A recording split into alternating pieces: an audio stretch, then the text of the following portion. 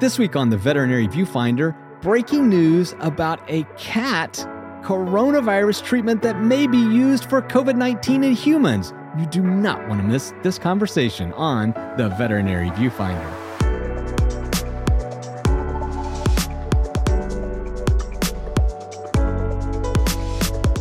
Welcome back to the Veterinary Viewfinder, the podcast that tackles the toughest topics in veterinary medicine. And this week, we're taking the coronavirus pandemic in a slightly different direction because we're going to talk about the important role that veterinarians are making when it comes to the treatment of COVID-19. And this week, we are so thrilled to bring you an exclusive interview with some people doing amazing research, and they may have a breakthrough for humans that actually came from cats. But before we get into all of that, as always, I am one of your co-hosts, Dr. Ernie Ward. And I'm registered veterinary technician, Becky Mosser. And Becky, we were approached by Anaviv Life Sciences, which is a biotech company out in California, a week or so ago, and they said, hey, guys, we are working on a treatment for COVID-19 in humans that was based on some research done in animals. And Becky, could I pick up the phone quickly enough?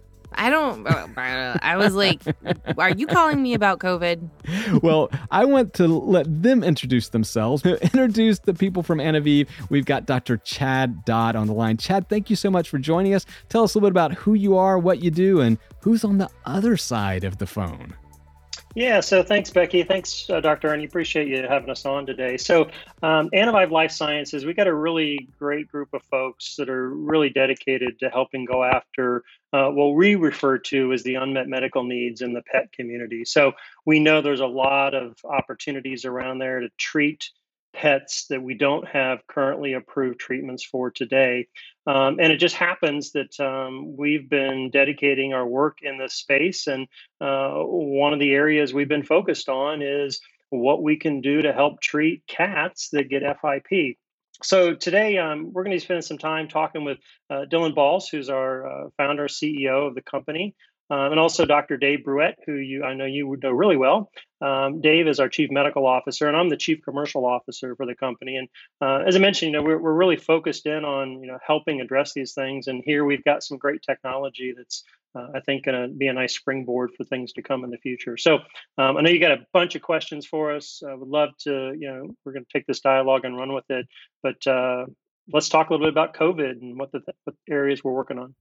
Yeah, well, I'd like to have the first question. And Dave, don't worry, I'm going to get to you because I got tons of stuff. But I want to talk to Dylan first. I mean, Dylan, I'm familiar with Anaviv, and I don't know that a lot of other veterinarians and veterinary technicians are. Maybe just explain a little bit about what you guys have been doing for the past several years. Yeah, no, they kind of to reiterate, Chad, thanks for having us on. And we started Anaviv about, I think, almost 4 years ago now or so. And with the basic and kind of the core mission or thesis behind it is how can we use software to help bring novel pet therapeutics to market? And kind of what that means is how can we accelerate them? How can we develop them cheaper and faster so we can get more of these unmet needs solved and bring more tools for veterinarians? And that was when I met Dave about 4 years ago or so. And we kind of slowly lured him away from BCA where he was at for and there's kind of a funny story about that in terms of after him joining us. But when Dave introduced me to Chad around that time as well, and Chad's been awesome to work with. And that's where the last year or so, we've kind of unveiled the company a little bit more, starting with ACVIM out in Arizona last year. That didn't happen, got canceled on us this time around due to COVID. But yeah, it's it's been an exciting lot of work over the last 4 years, and hopefully 2021 will be our kind of most exciting year so far. And we have a couple products in the works that we're targeting to launch, hopefully, if things go well. And Dylan, again, it's just us here. So Becky and I won't tell anybody. So if you wanted to kind of drop some hints of what you're doing, we totally are down with that. I actually already know. I'm in the loop because these guys are working with a company that you and I are familiar with and both work with called BasePaws. BasePaws. And so when you say veterinary technicians are not as familiar with this company as they probably should be, that's like the biggest understatement, right? Yeah. Because really what you guys are doing is using technology to advance on diseases that really are, I mean, I'm going to say untouched right now, right? That we're really not getting in front of. Ignored. So that leads me to Dave. So many of you know Dr. Brouillette. I mean, he has been an extensive lecturer forever, endocrinology extraordinary. I mean, golly, this guy, what haven't you done? The last time I actually was with you in the same room, you were showing me a brand new magnet that VCA had bought you. And then lo and behold, like a couple months later, you send me an email saying, yeah, I'm doing something different. So Dave, tell us how you wound up over here doing some pretty crazy research and development. Yeah, well, thanks, Ernie. It's good to be with you guys. Yeah, I was definitely, I had been with VCA for 20 years, had a wonderful relationship with them and still do. And as probably about 4 years ago, as Dylan was mentioning, when the company was coming into existence, I got a random email from a guy named Dylan Balls asking me what I knew about diabetes. And I wrote back and I go, well, who the hell are you? I don't know this person. And, I couldn't find him on the internet, which is a little bit concerning. So we talked and met, and he had been working with a group of Amgen scientists on an obesity treatment. And they were trying to recruit some obese dogs, and they had a product that they were trying to advance on the human side. And it really led to like a much bigger discussion on, well, if this is what this company's doing, other companies are probably doing the same thing, trying to bring drugs to market. And there's some dog data. So, I initially started out as a consultant, and then as we've done many times, especially like with Chad, you get sucked into the Anavive vortex. And then I jumped and came to Anavive full time. Well, I couldn't be happier for you. Also, congratulations are in order. Your new internal medicine textbook is just out. So vet geeks, fellow book nerds, definitely check it out. Oh, and what's the really catchy title again? It's Clinical Small Animal Internal Medicine. That is so catchy. That's wow. right. I can just tell you. Yeah, I can see the billboards all across America. Very catchy, guys. All right. Yeah, so let's fast forward a little bit. And I don't know which one of you guys wants to tackle this. Suddenly, a global pandemic breaks out. It's one of our favorite veterinary viruses or viral families, the coronavirus. And you guys had been sort of stealthily working on a protease inhibitor for FIP, which is another coronavirus that we're all too familiar with. And suddenly somebody in your company says, whoa, this just might attack the same targets that, the human SARS-CoV-2. So how did that happen? Well, yeah, it's a great question. And so Dylan had kind of alluded to it in the beginning that, one of the ways that we think that we're trying to shape the industry is to use software.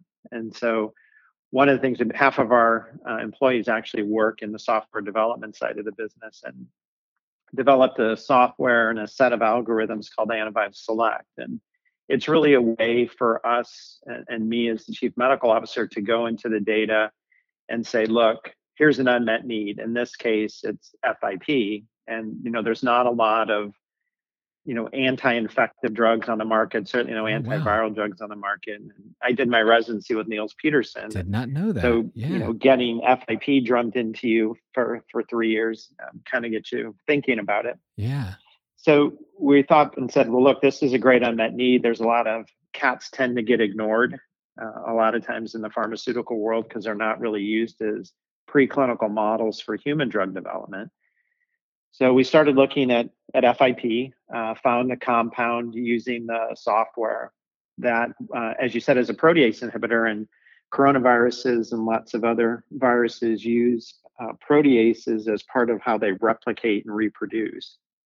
And so we said, well, that's interesting that if these drugs and a lot of these protease inhibitors have been developed for diseases like HIV and hepatitis in humans.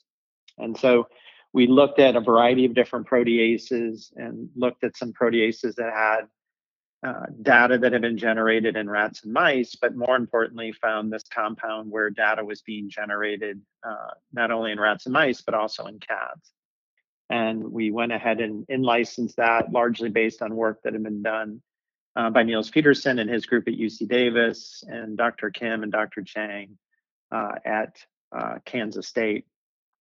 So as we brought that compound in and we're learning more about it, then just like everyone else in the world, the whole COVID thing came to fruition. And we sort of went back and looked at some of the data that had been generated previously. And one of the things that's unique with the compound that we're developing is that it's a pan-coronavirus inhibitor. So the main protease that's involved with FIP is also the main protease that's involved with almost every human and animal coronavirus. The 3CL Pro, right? Yeah. Exactly right. The 3CL Pro. Yeah. And so when we went back and looked at it, we said, well, where does this protease exist and how active is this drug against these various proteases? And it does inhibit the 3CL Pro, like I said, in both human and animals, including the original SARS and MERS coronaviruses that came out. And so then the next sort of steps were, well, if we have a potential compound that could be helpful for humans to treat this, we kind of need to run with this and see how far we can go. So we looked at and were able to work with some colleagues on looking at the 3CL Pro in SARS-CoV-2, the causative agent of COVID-19, and demonstrated that it was highly active against that protease. So if you can demonstrate in vitro that it's active against the main enzyme responsible for replication, then the next step is to take that virus and look at, well, does your drug inhibit the growth of the virus itself, not just the protease? And so we've looked at cell cultures where we're growing SARS-CoV-2 and showed that it's a very potent inhibitor of viral replication. And the results with protease activity and antiviral activity are very similar to results that had been published for remdesivir, which obviously gets a lot of press in the COVID-19 and is is becoming more and more considered as part of standard of care. The nice thing about the protease inhibitors is that it's a different mechanism of action than drugs like remdesivir, which are polymerase inhibitors and not protease inhibitors. And if you look at the history of HIV treatment and hepatitis treatments in humans, you see that very frequently you combine these together. Yes. Mechanism with different mechanisms of action. And there's a bunch of reasons why that might be helpful. So we demonstrated it's pan-coronavirus in terms of 3CL Pro. It inhibits viral replication with respect to SARS-CoV-2 in vitro. And most recently now, what we've done a couple of things. One is that we're starting to look at animal models, animals that get infected with SARS-CoV-2 and develop signs of pneumonia. And there's a couple of animal models that are being looked at most extensively now. One's a hamster model and one's a ferret model. And so we're looking to see, does the drug do the same things inside a ferret and a hamster that it does inside a cell culture? So I guess one thing that appeals to me, like when you're talking about all this, it occurs to me, like, what kind of time are we talking here? How long does it take to grow a virus? How long does it take to do this kind of research? And I mean, are you just talking like, oh yeah, we spent last week in the lab, day one we grew it, day two we tried it, day three, are we Sounds talking pretty good, years? Dylan, right? Are we talking years, or like, what does that really look like? Well, I think in the world of COVID-19, things are more accelerated than they have been historically. So from the time that we started looking at protease activity to getting into cell culture and getting into animal models has been in a period of about 3 months. Wow. And as we've been doing that kind of work, we also have in parallel our feline drug, the FIP initiative, which is the same molecule. And so one of the things that as a company, and Dylan's been very aligned with the group on this, is that we want to advance this. We're a vet company. We want to advance this and make sure that GC376, we develop that and take that as far towards an approval and get it to the veterinary market while we're doing this simultaneously. And so one of the things that is actually kind of a One Health in reverse is that the work we're doing on the human side is actually helping us accelerate the work on the cat side. And I think one of the things that a lot of people don't understand about pharmaceutical development is on the veterinary side, it's not the biggest thing. The biggest thing that derails a drug on the veterinary side is the manufacturing issues. Like, how difficult is it to make? How much does it cost to make? Can you mass produce it? Is it stable? And that's the biggest hurdle that we have for getting veterinary drugs approved. Because we're able to work on both a human indication and a veterinary indication, and because we need to manufacture and get drug ready to get into upcoming human trials, which I'll talk about in a little bit, it actually is accelerating our manufacturing capabilities and the manufacturing scheme that we're going to use to develop GC376 for cats. So, hopefully what we'll see is as we advance down the human pathway, we're only accelerating the feline pathway. And we don't want this to be something where folks think, oh, they found this key to human COVID-19. That means that something's going to get derailed on the feline side. That is not what we're about. We're a vet company first, and this is a drug that's very important to veterinarians, and I think very important, obviously, to pet owners. And so we're committed to that as well. On that note, too, to Dave's point of us being focused on bringing this to market for cats, and then obviously seeing how it can help humans, there's also other forms of the compound that we've begun to look at and test as well that, would be slightly different from a cat product, and then also potentially be more effective against COVID-19 in particular. And so far, our coronavirus drug against, how many did they say they originally tested?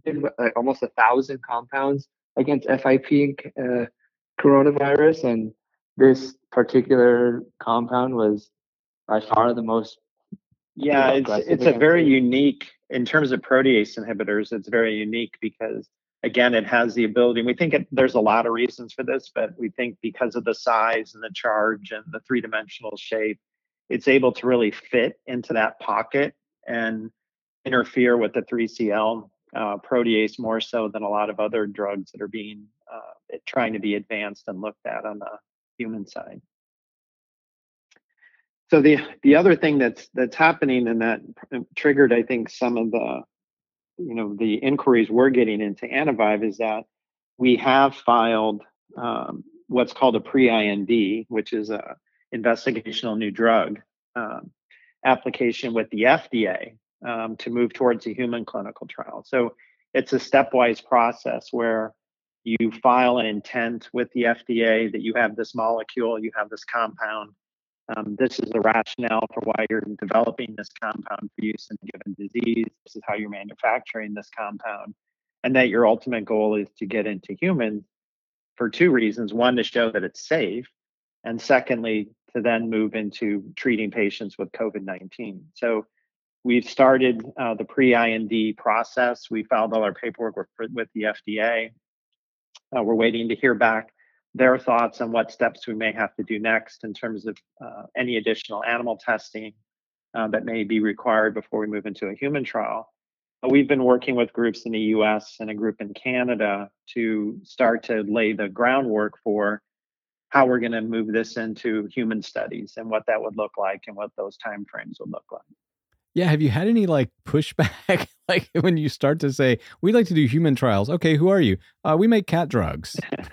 Well, I think a couple of things, you would think that would be the case. I think that one that has been happening is that the FDA and the folks that we deal with on the human regulatory side have been nothing but encouraging, because one of the things that you'll see in the lay press and that's talked about in the current literature is that there's very few antivirals that are being advanced to treat COVID-19. A lot of what you see are drugs that modulate the inflammatory reaction to the virus. But there's not a lot of activity on antivirals because there weren't a lot of antivirals on the market, and there weren't a lot of there were no antivirals that were coronavirus specific. And so I think a lot of interest in GC376 circles and centers around the fact that it is an antiviral specific for a coronavirus, and that this coronavirus that it's effective against happens to be not only FIP, but also SARS-CoV-2. Obviously, when we move into human trials, we'll be working with groups that will be overseeing those trials and working with the human patients and going through the enrollment. So Dylan, that's what I wanted to ask you about. So obviously I have a pretty good idea. I know how animal trials work on the veterinary pharmaceutical side, but I have no experience or exposure to human drug trials. Yeah. Like, are you getting a lot of assistance from the FDA? I mean, like, how does that even happen? Is it millions of dollars? Like, I mean, I guess what I'm asking is, okay, you haven't done them before. Are you being fast tracked to help this, you know? Well, I think a couple things that have helped fast track it on our side in terms of urgency, and then why this also helps the feline coronavirus product is we make all of our therapeutics that go through FDA approval in human manufacturing facilities. So we partner with third-party manufacturers, and that's what's also helped this kind of, crossover from being quote unquote a cat drug to a human drug. On the FDA side, one of the first things we have to do is basically pull together what they call pre-IND submission. And we've pulled that together. I think David went in about a week ago. And essentially, we're in kind of a holding pattern right now where the FDA will get back to us within a couple weeks with what the concrete next steps look like. And to answer your question, it is millions of dollars to run a human study. And one of the things that we've been partnering with the group out of Canada on and a few others is applying for grant funding to help offset that. And we've been lucky enough, some of our board members and larger investors have gotten over 30 drugs approved through the human approval process. And so they've been helping kind of provide contacts and advice on that avenue. And I think that's what, we'll see where this kind of goes from, finding a partner if the program has legs on the human side, and keeping the feline product coming to market and on track. And that was one of the things we're always kind of fighting for, and what derails veterinary products is the manufacturing process, or sometimes you'll hear the word CMC. And the nice thing about this is this has helped us as a small company get the attention of these large manufacturers, where they're going, we could move this into production. It's going to take a year to get these, this product manufactured. Now, all of a sudden, it could be applicable to humans, and they're going, we could start on this next week. It helps the cat drug jump to the front of the line. And so that's been a huge unexpected plus, I'd say, on that side. So, my mom, number one fan of the show, has been in clinical research for a really long time now. Like, I'm not going to say it because it'll date her. She started when she was 12. But, I know kind of what that looks like. And I don't know how to ask this question without sounding like really super morbid. But like, oh gosh, sounds so bad. Is there any concern COVID's going to go away before you can test humans? Because like, I know you need sick people to test drugs, and like, we know it's not going away, but like, is there a concern? Do you have a concern for finding the ways to do this trial? And will you guys oversee that, or does that get like sourced out? That's a good question. Yeah, I'll take the first part and then let you answer that, Dave. But I think from the way we're looking at this, an important point is that our compound is a pan-coronavirus inhibitor. And so it's applicable, like Dave said, to the original SARS and MERS. If you look over the last, 16 years or 2 decades, there's been a coronavirus outbreak in humans on average every 4 to 6 years or so. And so this, I think a lot of researchers think that this is going to become a recurring, event, or something that World Health has to kind of deal with. And so, if COVID-19 magically went away tomorrow, that's something a lot of the interest comes in due to that pan-coronavirus, activity and the application of that. But in terms of the studies and how running that, Dave, if you want to kind of share that process. Yeah, I mean, in terms of going into the human trials, there are large organizations and small organizations who that is their job, is to conduct human clinical trials. So they do that under the auspice of the FDA. They have their own internal medical and ethical reviews. They work with the hospitals or the clinics where these studies are going to be done. And you're basically going with your molecule, and they put you into their system to do these phase 1 and phase 2 studies. And I think also to what Dylan was saying is, and to your earlier question, I think, we're all hoping that this rapidly disappears, but I think that what everyone is looking for in the future is to be able to bank 3 or 4 antiviral drugs with different mechanisms of action to deal with SARS-CoV-3 and SARS-CoV-4 and whatever other coronaviruses, start to come forward. And I think that will have huge value, because where we don't want to be is to be behind the ball where you're starting at ground zero every time a new virus, tries to come out. And we've learned so much about coronaviruses, and just since December of this year, and that knowledge is going to continue to grow. And our repository of therapeutics, and obviously vaccines as well, all of those things will come into play. So I think that it's really looking towards the future of being concerned about, is SARS-CoV-2 just going to hang out and live in the environment for a while, kind of like influenza, or is it going to be something that will disappear but then come back as a different variation of a coronavirus? So quick question for Chad. Chad, I mean, you're a fellow regular veterinarian like me, and suddenly you're thrust, you're working on cool dog lymphoma products and FIP and some other really cool stuff. But suddenly now you're thrust into the world of human pandemic, like a human contagious disease. How's that adjustment been? I'm just curious what it's like working over at Anaviv right now, when we're a vet and suddenly it's like, oh yeah, let's talk about people that are sick and maybe dying. Yeah, so I think one of the things that, and Dylan pointed this out, we are focused on delivering solutions in the animal health space. Right. It just happens that, we understand this as scientists and as veterinarians, right? They teach us this in veterinary colleges all day long, that you're going to treat multiple species. So you need to understand disease across multiple species.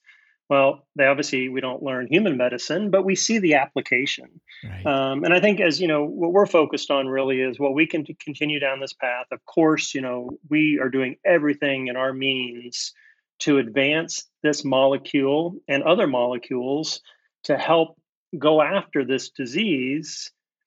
But when it comes to the commercial side, we really are looking at how does this advance, and then, what does it take to get to the next level? So, for us as, the team has really, been focused on, for many years now, focused on how do we continue to repurpose thinking that says, okay, I understand how these things work, but how do we now focus and dive into understanding the specific application that's going to help the veterinary space. And Dylan mentioned, Anaviv Select as a software platform and a tool. Right. And it's interesting because, we do spend a lot of time looking at things sort of pan species, meaning, there's a lot of work, a lot of development work that's done for people, that the dog becomes the model.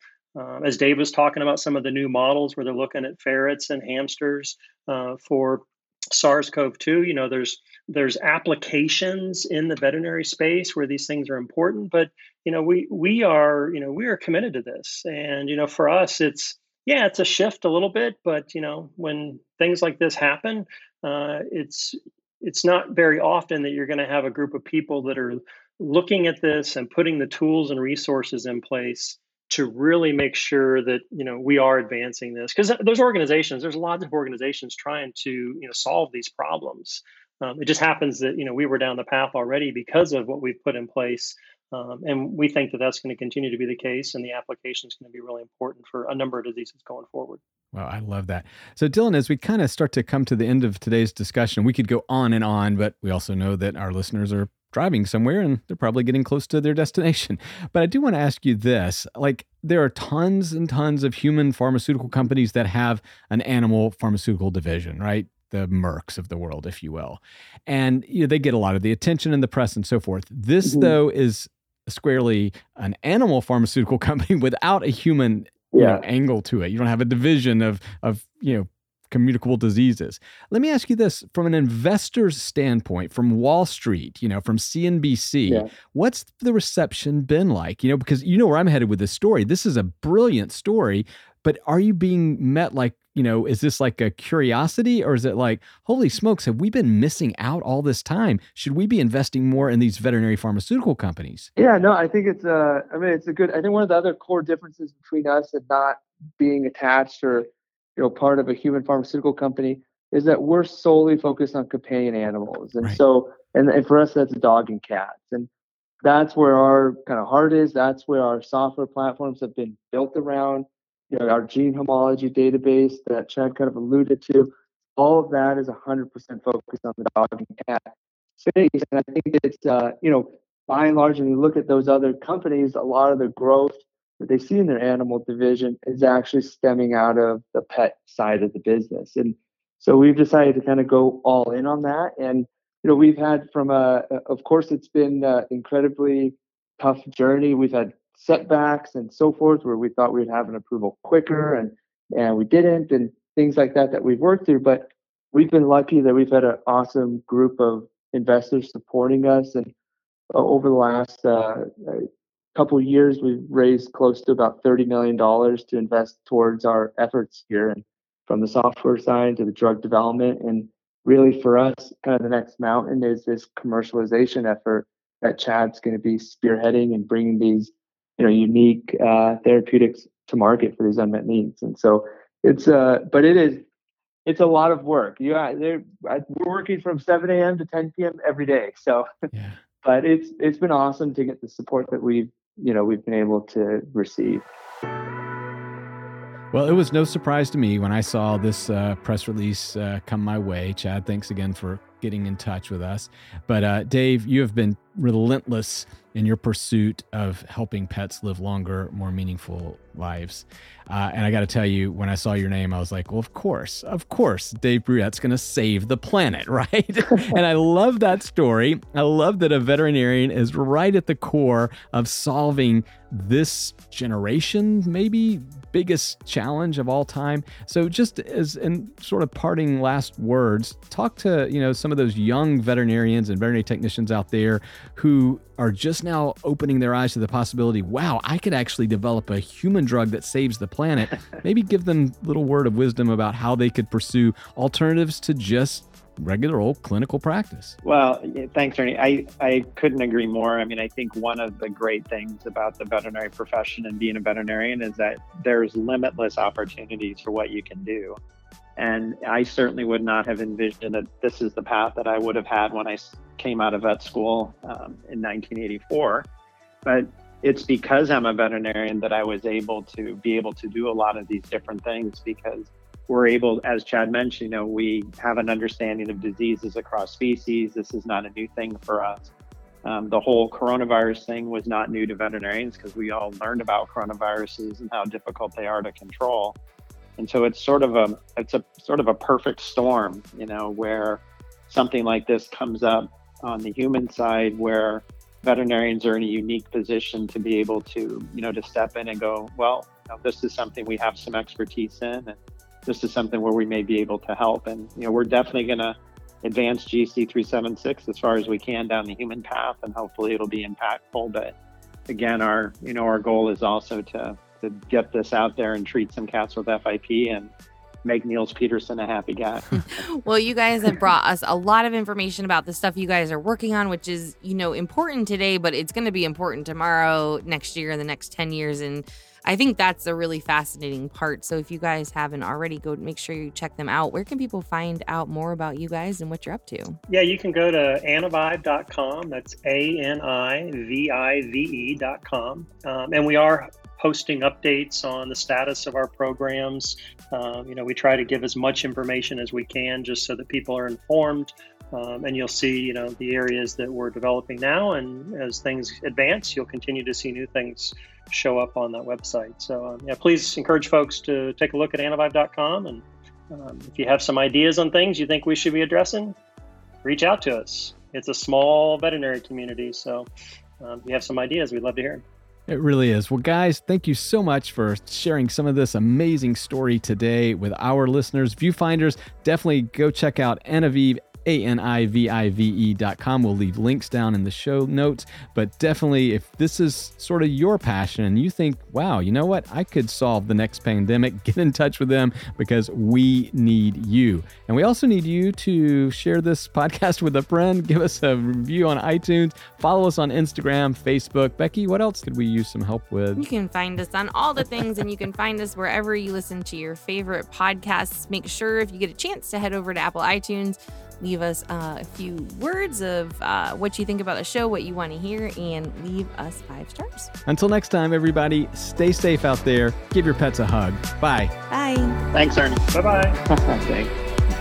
And we have other exciting things in our pipeline that will be very relevant to the veterinary community as we get close to commercialization. So would love to circle back with you guys and have some more conversations like this.